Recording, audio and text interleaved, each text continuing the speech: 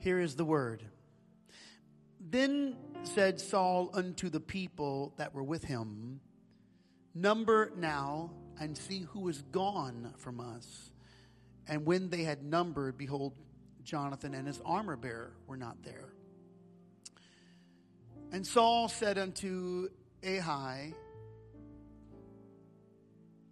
bring hither the ark of God. For the ark of God was at that time with the children of Israel.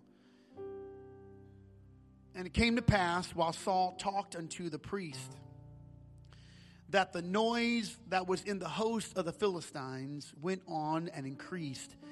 And Saul said unto the priest, withdraw thine hand. Amen. And all the people said amen. Now, Lord, we need your help today. You're going to do your perfect work. And I pray today that you would do it. And let the thing that will be done, let it be of certainty. And we will cry out that what you have done is marvelous in our eyes. And we sing today, you are holy, you are worthy. We extol you, we exalt you, we magnify you, we lift you high. You are worthy to receive glory and honor, praise. Jesus' name, in Jesus' name, in Jesus' name. Wherever you're standing, clear your mind of every thought and just thank the Lord for his goodness. Forget about everybody else around you, what you're going to do. Out of your mouth, just begin to praise him and just say, I praise you, I lift you up, and I magnify you, Lord. I magnify you, Lord Jesus. You are great and greatly to be praised, Lord. Hallelujah, Savior Jesus. Amen. Amen. Thank you, and you may be seated.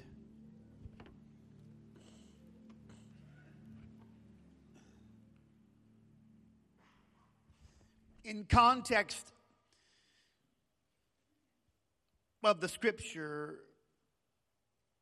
perhaps this biblical narrative might lend itself to both faith and fear in a single family.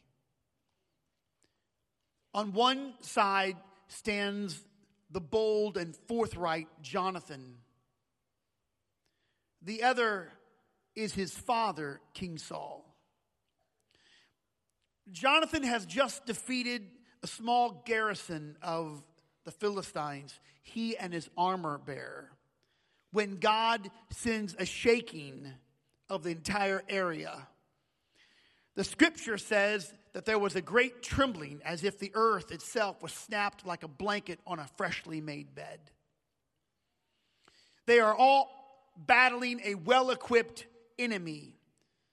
Jonathan is the one moving with a pure heart, and he has faith in God, and he turns to his friend, his cohort, his armor bearer, and he says to his armor bearer, before they reach the enemy, he says, it may be that the Lord will work for us, for there is no restraint to the Lord to save by many or by few. Jonathan does not know the outcome. He is looking into the face of bloodthirsty men. He is outnumbered 10-1, but he has faith in God. And yet he is still uncertain as to what will happen, what will transpire. He is only certain of the power of God, and of that there is no doubt. So Jonathan says, God can save. God can use us. No one can hinder the Lord. God can bring us out regardless of who is with us or who is against us. Because, ladies and gentlemen, there is no restraint to the Lord. You need to know this today. No one can block God. He cannot be held at bay or impeded or diminished.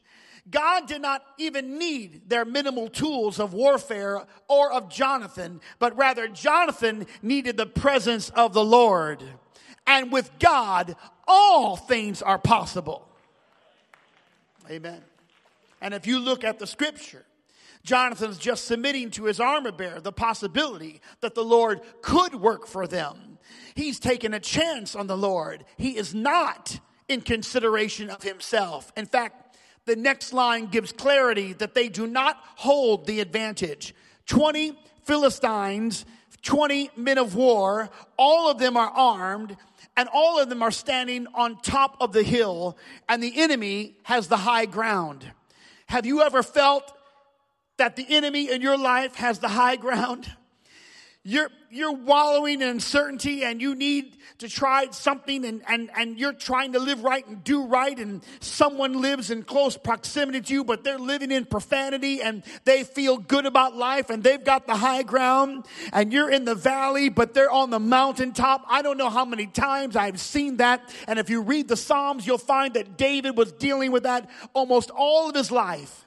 And I wish I had time just to pause and preach to you about the high ground. Let me just give you one word about the high ground. There was once in the historical account of Israel that a man of God came. Here's 1 Kings 20. And they spake unto the king of Israel and said, Thus saith the Lord, because the enemy, the Syrians, have said that your God is the God of the hills, but he's not the God of the valleys. Therefore will I deliver all of this great multitude into your hand, and you shall know that I'm the Lord, that he's the God of the mountain, and he's the God of the valley. And there's no limitation with your God. If you're on the mountain, he's God there. If you're in the valley, he's God there. If the enemy has the high ground, he's still the God of everything. It doesn't matter where you're standing, God is still in control.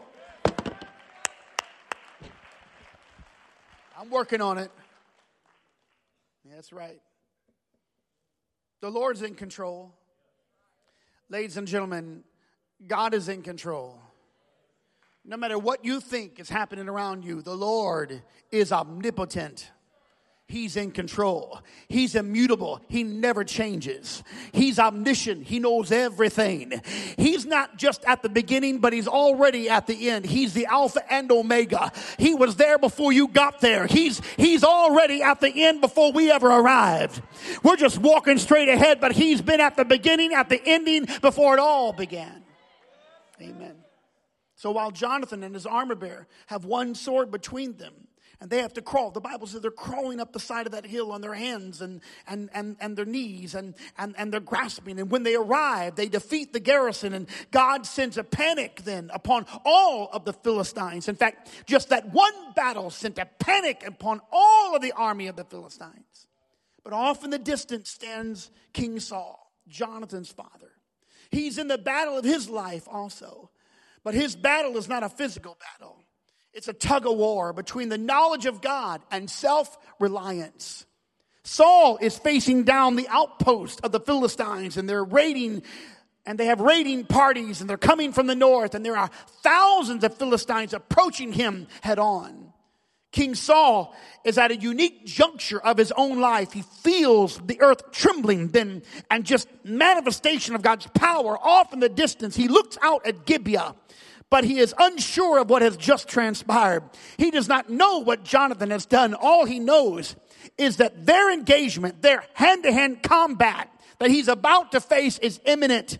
The time is approaching, and it could be that the very day of this field will one day run red with blood, and there will be friend and foe that will die. And in that moment of uncertainty, King Saul finally reins in his own desire, and he resigns to the need. He finally calls for the one thing that he has rejected all of his life. It was the Ark of the Covenant. That ark. That 2.5 foot tall by 3.5 foot long golden glowing box. That acacia wood overlaid box with gold that led the children of Israel 40 years in the wilderness, and that embraced the descending cloud of glory. God in his present form, the ark, which had been delivered to the people and then had delivered them from countless problems and victories and received the resting presence of the Spirit of the Ancient of Days. Saul finally looked and called for the Ark of the Covenant. And he saw his own impossible odds. And he finally said, "Bring hither the Ark of God." And just as he commanded, that ark of God, just as he was calling for it, something was happening. Just as he commissioned for it to come and to be with them and to lead them, Jonathan's victory was being felt throughout the countryside. The Bible says that God sent confusion among the Philistines, and in their delirium, they began to draw swords on one another. The Philistines were striking each other with their own swords, and the scripture states that they were, and I quote, melting away, and they went on beating down one another. And King Saul, he had just given the command, bring the ark, call for the ark. After all those years of leading the nation, having once been anointed by the prophet Samuel, he saw the impossibility of his own situation, and now he finally calls for the presence to come. The ark was to them the embodiment of Jehovah. All that Jehovah, Yahweh, might be. The mystery of his omnipotence and wonder. The ark of the covenant signified it to them. But when King Saul heard the sound and felt the earth quaking and shaking, and he looked up to see the enemy devouring each other, something happened. It snapped in him. He had come to the point of needing God, but when he saw the battle turn in his favor, King Saul said to the priest close by, just withdraw your hand. I don't need him any longer. I've got this. I know what I'm doing now. The blessing of Jonathan, his faith and courage rippled across the plain of Gibeah. The victory of Jonathan, what God had done, it caused this cold and indifferent man to change his mind. Now Saul, once just a moment before, we need the ark. Now there's no need. I can do this on my own. I don't need the ark. I don't need the Lord. I don't need God. I don't need that supernatural thing. And the polar positions are striking. Jonathan, the son, leans on God. He climbs in faith. He is a realist, he says. It could be that God will help us. God can use you and me. If we beat the men at the top, we know that God is going to do it. If we fail, it's okay. He can work for us. There's no restraint to the Lord. He can save by many or he can save by few. He can save when we have a lot of resources, and he can save us when we have nothing. But on the other side of the valley, while the battle is raging and King Saul sees the result, he rejects the very thing that could have saved his own life. He is in a battle for his own faith. It was the enemy that Saul was at war with. That was just the apparent thing. He was fighting the Philistines, but maybe the greater reality, he was at war with his own flesh on that fateful day. It was his own flesh, because the flesh, ladies and gentlemen, wars against the spirit. There's a battle raging, and it wars the flesh and the spirit. The flesh is man's innate desire for subjectivism. I hope you can hear me today. It's his own desire for self-reliance. Saul is independent of God. He was in a moment of humility, howbeit ever so brief, and the enemy was a day away, perhaps less. His own outcome was uncertain, and he remembered the unmatched power and the testimony of the Ark of the Covenant, and it was in that moment that he called for the Ark. It is written almost as a last resort. Okay, call for the ark. I know we can't do it. Now let's ask God for help. But for my own sake, as I stand here, I'll take that. When I first read these scriptures so many decades ago, I wanted Saul to recover. I grieved at the finality of his life. He will one day wane into madness. This prophet that anointed him, he will call for that prophet. And Saul will hunger. He'll be so lonely for the prophet. I don't know how many can hear me today, but living without the voice of a prophet is a dark existence. And Saul's despair devoured his peace. He needed Samuel so desperately that even after the old prophet's death, this king sought one last word from the underbelly of the spirit world. You can read it in your Bible. Saul was on the verge of a personal victory in that valley called Gibeah. He saw his need and he called for God. And that's it. He called for God. He knew he could not make it on his own. And he turned to Ahai and he said, bring the ark, call for the ark. But when the moment passed and his need was no longer existing, when he saw that he had the battle in his hand, when he saw that he could do it by himself, he said, withdraw your hand. I don't need him anymore. I don't need God anymore. Here's your Bible. 1 Chronicles 10. Saul died for his transgression which he committed against the Lord, even against the word of the Lord, which he kept not. And also for asking counsel at one that had a familiar spirit to inquire of it. Here's the next verse. And inquired not of the Lord.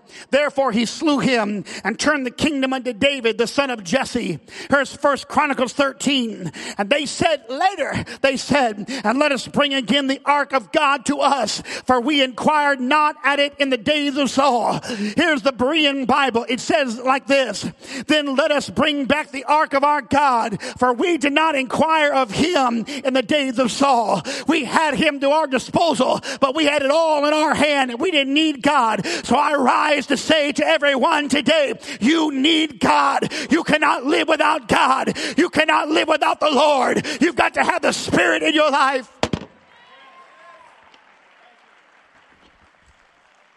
I want to call to Saul from the other side of history. I want to yell over from this side and tell King Saul, no, you're not okay. It's not going well. You can't do it by yourself. You can't do it on your own. Your flesh is your enemy, and your pride is your prison.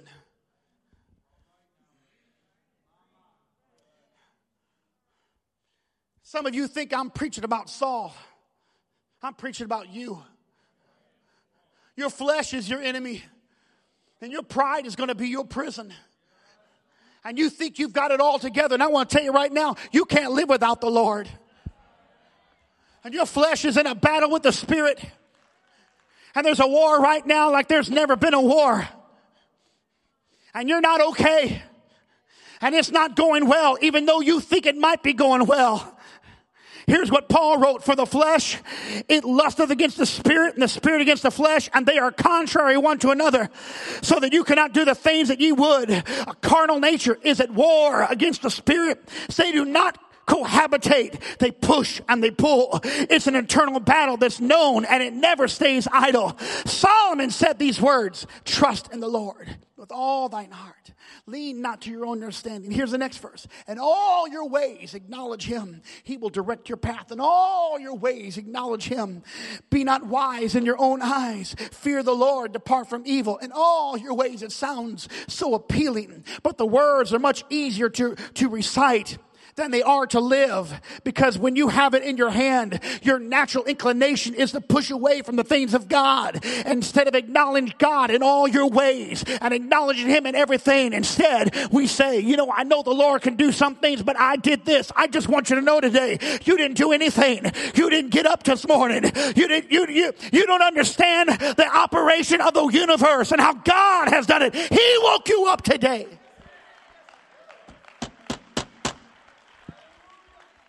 Fallbacks and resources and abilities, they might be sufficient and good, but we put our eternal souls in jeopardy when we place our trust in these temporal things.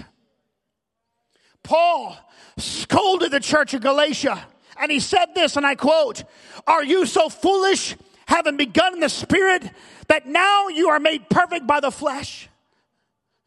Here's another version of the Bible. Are you so foolish? After beginning in the Spirit, are you now trying to attain your goal by human effort? You're not going to make it, ladies and gentlemen, by intellectualism. We're not going to be saved because of talent or ability. And if by chance things turn in your favor, that doesn't mean that you fold your arms and reject the things of God. I just want to stand here and proclaim to everybody, you need him. You need him. You need him. You need him in the morning. And you need him when you're sick. But you also need him when you're healthy. You need him when you don't have a job. And you need him when you do have a job. And you need him when you've got a lot of money. And you need him when you are a pauper and you've got nothing.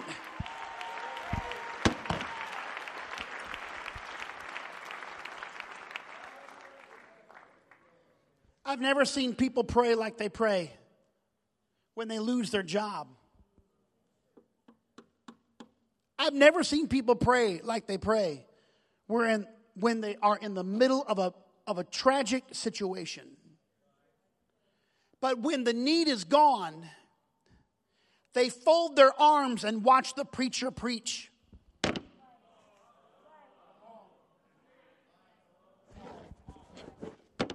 All of your seats are equipped with electrocution shock. The new pulpit will have a button under here. Section left middle.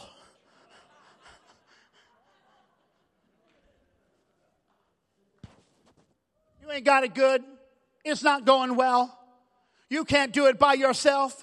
You're not going to make it by yourself. Don't tell me about your education, about your 401k. Don't tell me about what you've got going on. Don't tell me that you got something paid off. Without God, you've got nothing. You have nothing without the Lord. Only by the grace and mercy of God did you even get up this morning and walk in this house. It's only by the hand of the Lord. It's only by the will of God. I said this before, and I'll say it 100 more times. We were better when we were on the wrong side of the tracks. I liked it when people pulled up in the parking lot and they had their mufflers tied up with one of their clothes hangers.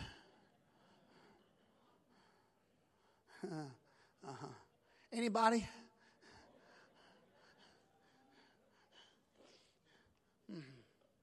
I like that. That was good. But now you're sophisticated. You better get out of your sophistication, because it was only by the hand of God that you got to where you are now. And it's only by the grace of God that you're going to get to where you need to be.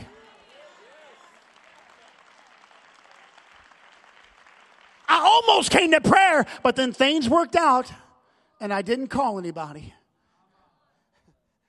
I almost called on God, but you know what? I've got a good doctor. I'll tell you the doctor you ought to be calling. You ought to be calling the great physician. Before you call your personal doctor, you call on the great physician. Before you call your friends for help or post something on Facebook, you ought to call the counselor. His name is the Counselor. Before you ought to call your friend, you ought to call the one who is closer than a friend. He's closer than a brother. Clap your hands unto the Lord. Somebody clap your hands unto the Lord.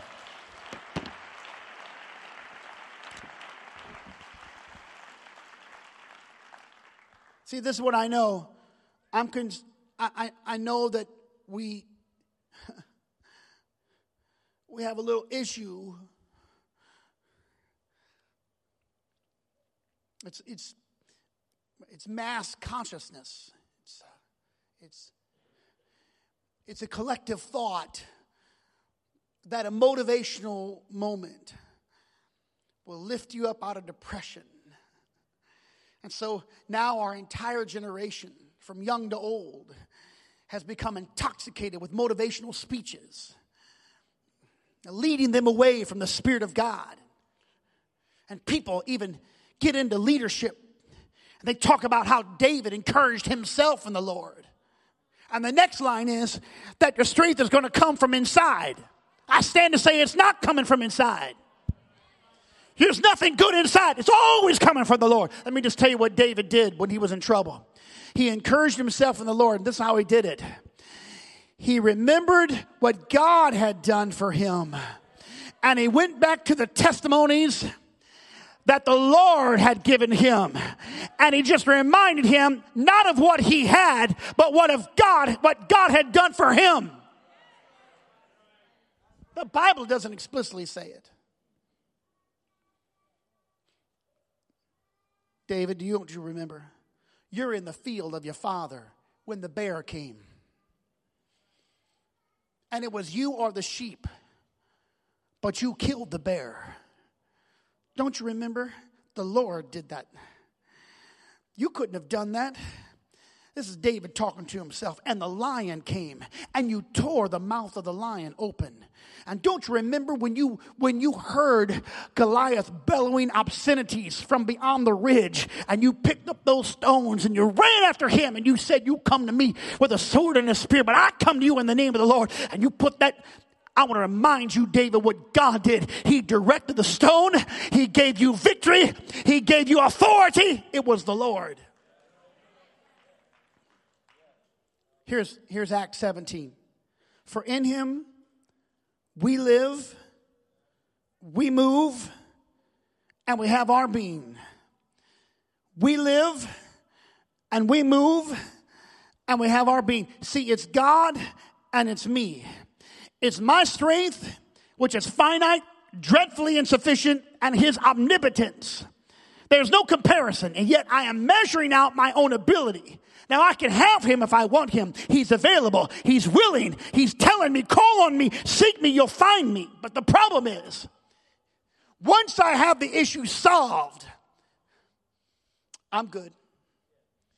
I was reading catchphrases of America that's occurred and been now part of the culture of the language. I don't know if it's in the dictionary now because the dictionary has been manipulated and no one really even knows what should be there, what should not be there. But it now for some time, at least a decade now, people will now broadcast this, and fathers to sons or a coach to some athlete, and they'll say to them as a means of encouragement, you got this. And then people will say of themselves, I got this. And all of that is just flesh. It's self-reliance. I just want you to know you don't have it. I think you ought to be a little uneasy. You don't have it. You don't got this. Aren't you glad you came to church to be encouraged? Aren't you so happy? It's what your Bible says. Work out your own salvation. You work it out. Here's the next line. With fear and trembling. Not with overconfidence. Not with self-reliance. I got to be saved, Lord. I've got to be saved, Lord. I can't mess around, Lord. You're the Savior. You're the one. You're the one. Here's Jeremiah. And ye shall seek me and find me when you shall search for me with all of your heart. And I will be found of you, saith the Lord. I'm going to turn your captivity. I'm going to gather you from all the nations, from all the places where I've driven you, saith the Lord. I'll bring you again to the place whence I caused you to be carried away from into captivity. If you'll seek me with all of your heart. But the insanity of humanity is on full display when we reject the hand of God and we replace it with our own hand. And Saul said, I need the Lord. Call for the ark. But the moment he saw something happening, never mind. I was on my way to prayer, but I got my answer. Never mind. I was on my way to being committed, but it's okay. I found what I was looking for. I was almost there, but I figured out I got another resource. Withdraw thy hand. And that's why I believe that your best position in this life might actually be when you're out of answers. I've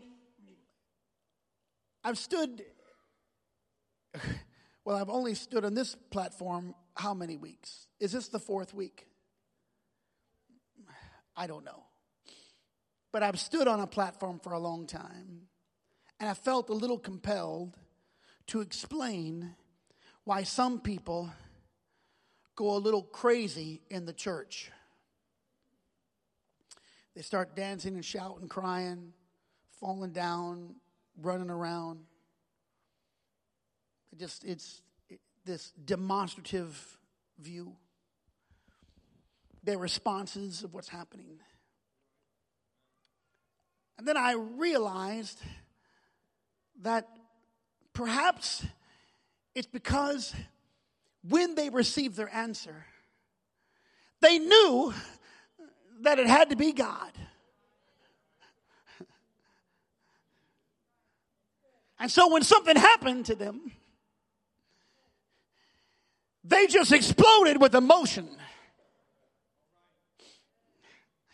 Jesus is there at the table and they're all eating kafta, tabbouleh, fattoush.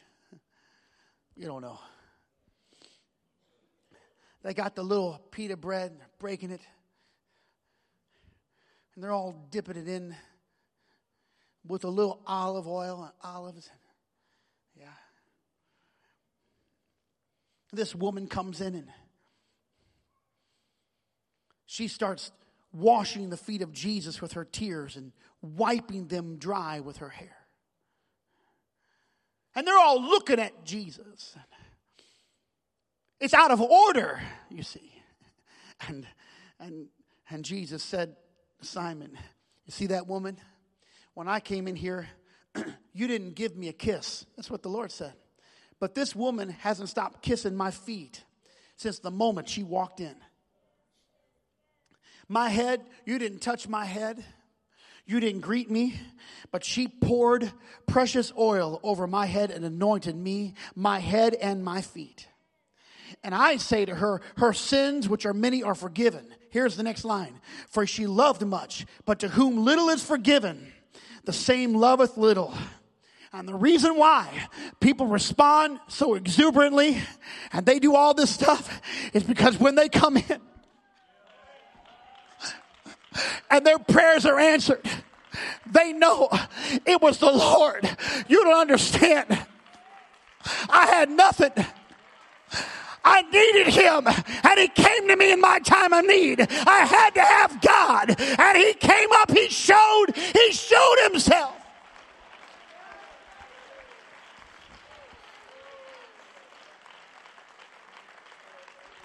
See, that's how the Lord knows if you are thankful for what he has done for you. You called on the Lord. He was quick. And your response, it's not a solemn response. It's not stoic. It's thank you, Lord. I know what you did for me. Thank you, Lord.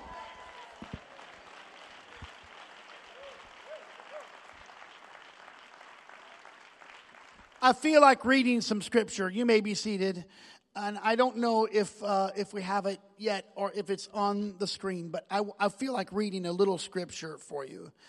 This comes from, I think it's the New King James Version, but I want to read some scripture for you. This will help us because people argue and think they know everything, and I want you to know we all know nothing. God knows everything. We don't have a plan. God has it all in his hand. He's got the whole world in his hand. Used to sing that in Sunday school. He's got the whole world in his hand. He's got you and me, brother, in his hand. He's got everything in his hand. But they're all arguing in the book of Job, and they're pontificating about what they know. And Job makes a defense of himself against his friends, and it sounds pretty good until the Lord shows up. And then the Lord shows up in a whirlwind in chapter 38, and he says in verse 3, I'm going to ask you a question, Job, and you're going to answer me. That's a little disconcerting. So all the people who think they know everything, like Job thought he knew everything, here's verse 4. Where were you when I laid the foundations of the earth? Tell me if you have understanding. Anybody? Who determined its measurements? Surely you know. Who stretched the line upon it? To what were its foundations fastened? Or who laid its cornerstone? When the morning stars sang together and all the sons of God shouted for joy. Or who shut up in the sea with doors when it burst forth and issued from the womb? When I made the clouds its garments and thick darkness its swaddling band, when I fixed my limit for it and set bars and doors, when I said, this is far as you can come, but no farther, and here your proud waves must stop. Have you commanded the morning since your days began, and caused the dawn to know its place, that it might take hold of the ends of the earth, and the wicked be shaken out of it? It takes on form like clay under a seal, stands out like a garment. From the wicked their light is withheld, and the upraised arm is broken. Have you entered the springs of the sea? Or have you walked in search of the depths? Have the gates of death been revealed to you? Or have you seen the doors of the shadow of death? Have you comprehended the breadth of the earth? Tell me if you know this. Where is the way to the dwelling of light? And darkness, where is its place? That you may take it to its territory, that you may know the paths of its home. Do you know it because you were born then? Or because the number of your days is so great, you got so much knowledge? Have you entered into the treasury of snow? Have you ever seen that that? Have you ever seen the treasury of hail, which I reserve for the time of trouble, for the day of battle and war? By what way is the light diffused, or the east wind scattered throughout the earth? Who has divided a channel for the overflowing water, or a path for the thunderbolt? To cause it to rain on a land where there is no one, a wilderness in which there is no man, to satisfy the desolate waste and cause to spring forth the growth of tender grass. Has the rain a father? Or who has begotten the drops of dew? From whose womb comes the ice and the frost of heaven? Who gives it birth? The waters harden like stone, and the surface of the deep is frozen. Can you bind the cluster of the Pleiades and loose the belt of Orion? Can you bring out Mizuoth in the season? Or can you guide the great bear with its cubs? Do you know the ordinances of the heavens? Can you set their dominion over the earth? Can you lift up your voice to the clouds? There an abundance of water may cover you. Can you send out lightnings that they may go, and you say, here we are? Who has put wisdom in the mind? Or who has given understanding to the heart? Who can number the clouds by wisdom? Or who can pour out the bottles of heaven? When the dust hardens in its clumps, and the clouds cling together, can you hunt the prey of the lion, or satisfy the appetite of the young lions? When they crouch in their dens, or lurk in their lairs to lie in wait, who provides food for the raven when the young ones cry to God and wander about for lack of food? Who can do any of that stuff? Only God can do all of that. So I stand here to say to you, only God, He's the only one. It's only by His Spirit. It's not by me. It's not by you. It's only by the Lord. He gave you the breath.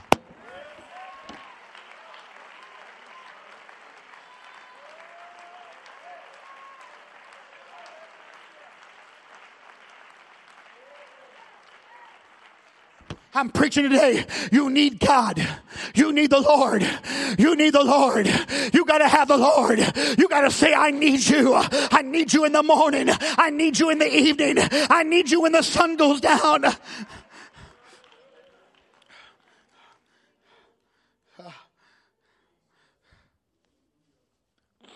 I'm concerned. I'm concerned about the austerity of our days. The great revivals of the world are not happening in rich countries. They're happening in poor communities. They're happening in desert places. Revivals aren't happening in places where people have personal doctors and caregivers. The revival that's going to happen in the last days are not going to happen with people who have need of nothing.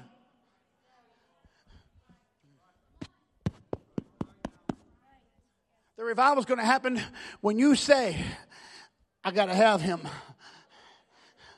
I need Him. I groan for Him. I call on Him.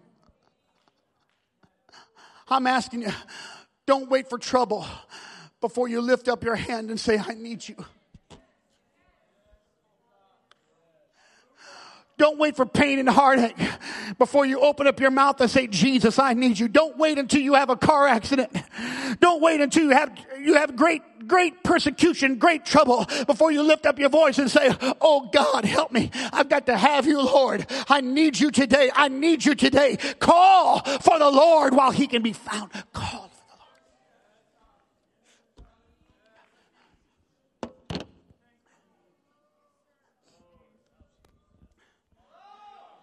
Oh! I wonder what we would do if a blind Bartimaeus was in our house and he kept interrupting the church service. He's sitting by the highway side begging. He hears that Jesus is coming by. This is in your Bible. And he yells out, Jesus! Thou Son of David, have mercy on me. I don't know where you are. I need help. Here's all the religious people. Be quiet. You're out of order. Reading your Bible. They stilled him. They said, be quiet. You're making a noise. You're making a ruckus. We don't do that around here. This is church. This is the Lord. And the more they tried to quiet him, the more he yelled out,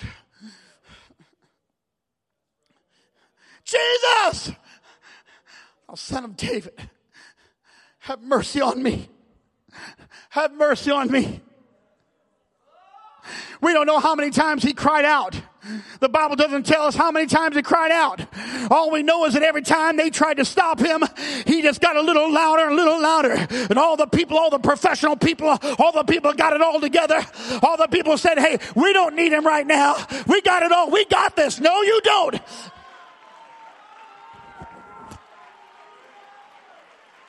I need you. I need you. I've got to have you. I've got to have you. Have mercy on me, Lord. Have mercy on me, Lord. I'll tell you what your problem is. Your problem is you've been waiting for everything to be right in the right time. I'm going to tell you it's the right time right now to call on Jesus. I got to have you. I need you.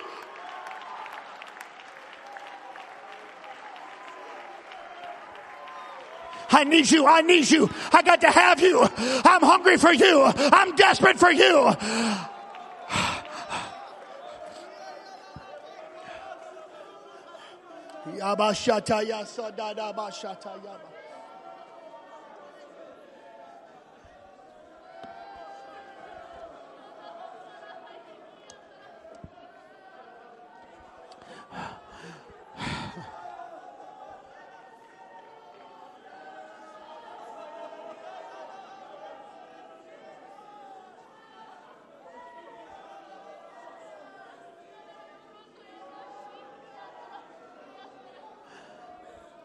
Bring in the Ark of the Covenant.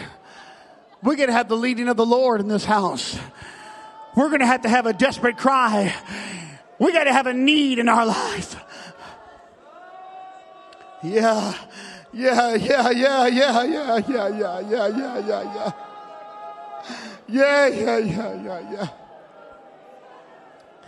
Yes. Come on, wherever you are, just tell the Lord over and over again, I need you. Say it, I need you, Jesus. I need you, Lord. I need you, Lord. I need you. I need you. I need you. I need you, Lord. I need you, Lord. I need you, Lord. I need you, Lord.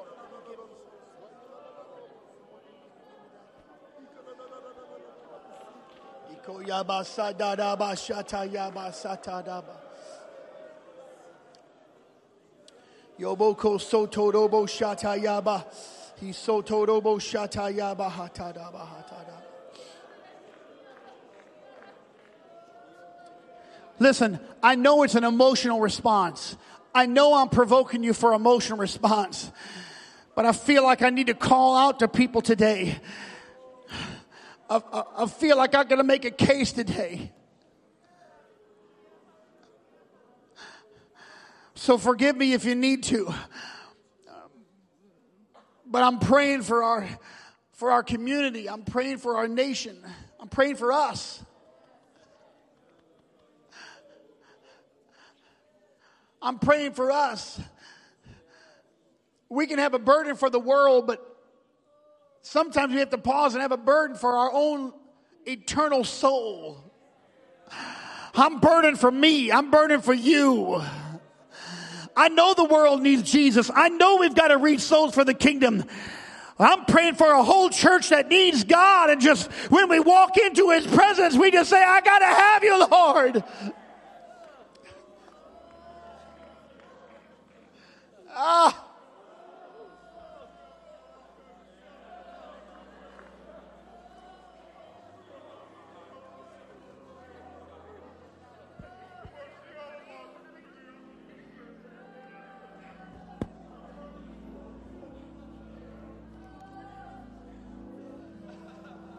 That's right. That's right. That's right. When was the last time you said it? Have mercy on me, oh God.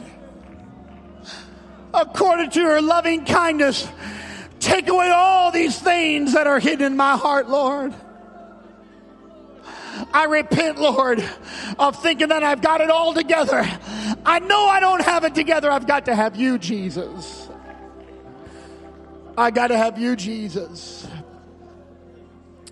I got to have you, Jesus.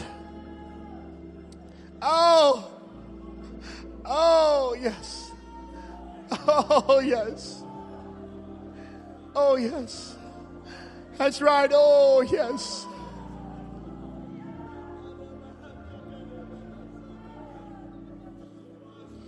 Oh, yes.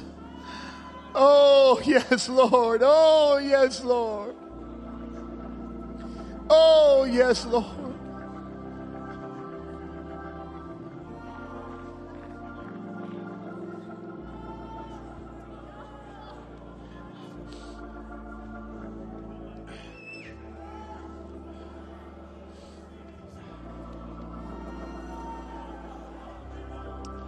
Yes, yes, yes.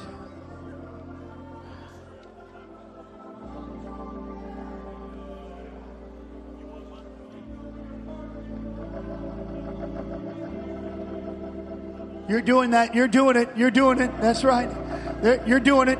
I need you, Jesus. I need you, Jesus. That's right. You're doing it. That's it. I hear it. I hear it now. I need you, Jesus. My Savior.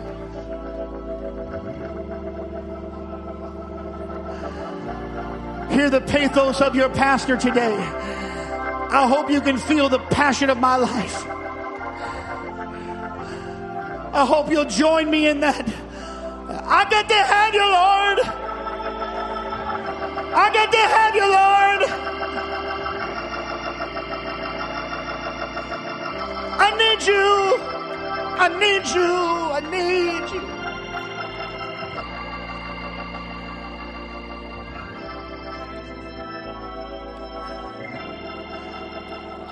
Yes, that's right. That's right. You're doing it. That's right. You're saying it. You're praying it.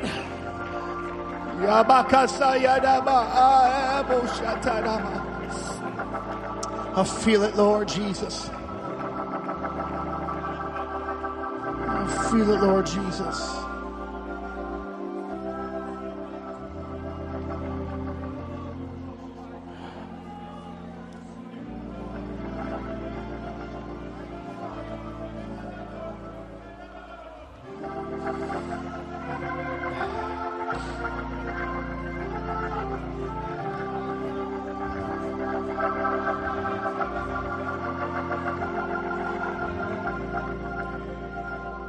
Hallelujah.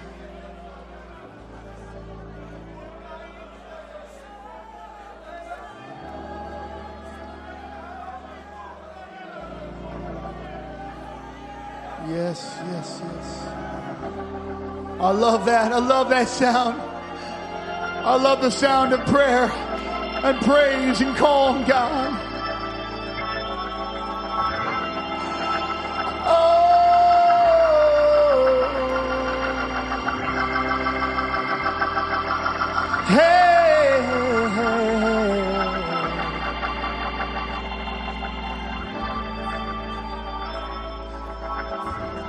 Holy you are God. Holy. Holy you are God. Say, in him I move and breathe and have my being in him. Yes. I love you, Jesus. I love you, Jesus. I worship you, Jesus.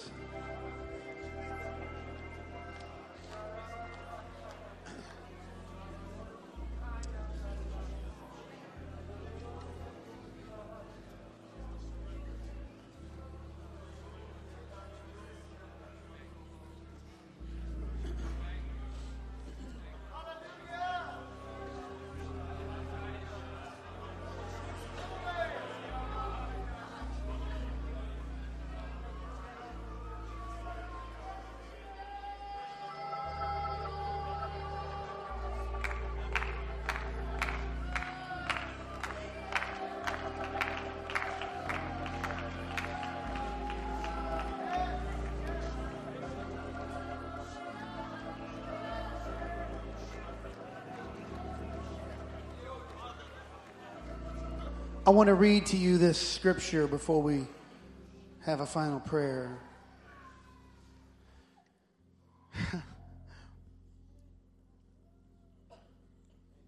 There were 7 churches in the message given to John the Revelator in the book of Revelation, the last book of the Bible. And each of the churches had a unique message from God. And in Revelation chapter 3, John writes that there was a message sent. And he said, I know thy works, that you're not hot or cold. I would rather you be hot or cold. But you're lukewarm. You're somewhere in the middle. And then in verse 17 is the telltale of that. To the church at Laodicea, he said, because you say, I'm rich and increase with goods. Oh, here's the worst of it. And you say you have need of nothing. And you don't even know that you're miserable and you're poor but it feels good because you've measured your security by the temporal things that are in your life. And the word of the Spirit today is trying to tell somebody, call for the ark and ask God for His Spirit.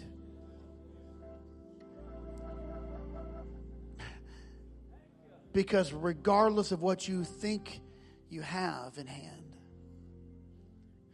you need Jesus.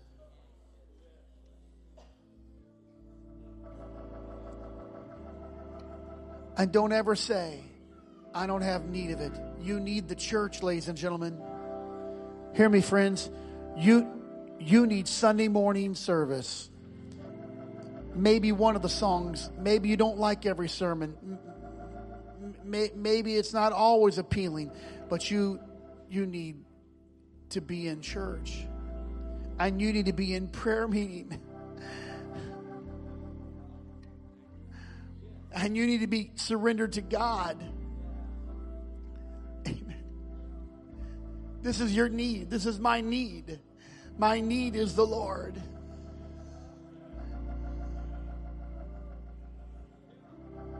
We sang, I need thee. Oh, I need thee. Every hour I need thee. What happened to that?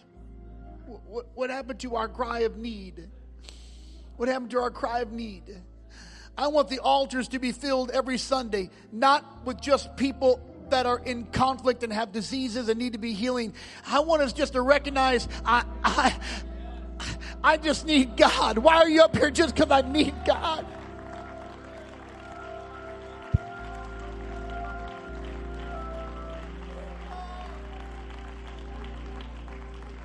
And instead of saying, I have need of nothing, I want all of new life to just walk around and say, I need everything.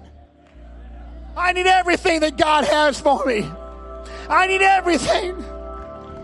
Why? Because I'm depleted. There's no way I'm going to make it without the Lord, the Spirit of God. No. Holy thou art God. Holy thou art God. Holy thou art God. Woe is me. Woe is me. Yes, Lord.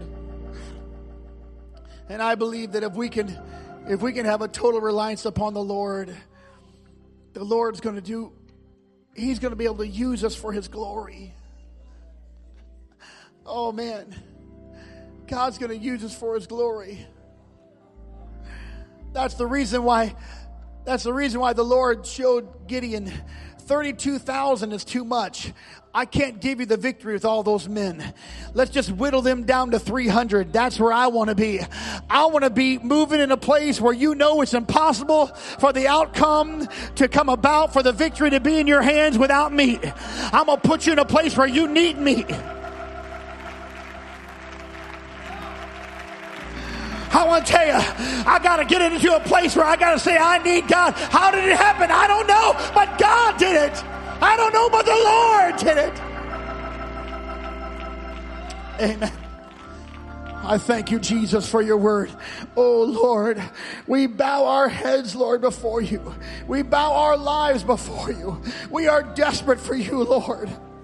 We don't want form and formality. We don't want tradition, Lord. We don't want pomp. We don't want pride. Oh, God, we need you. Every hour we need you. This very hour we need you, Lord. Even when we think we've got something going on, we need you, Lord. We're calling on you, Lord. We cry out to you, Jesus. Oh, Lord.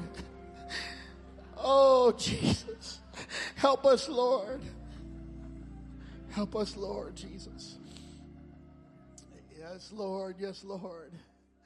If you're born again of the Spirit,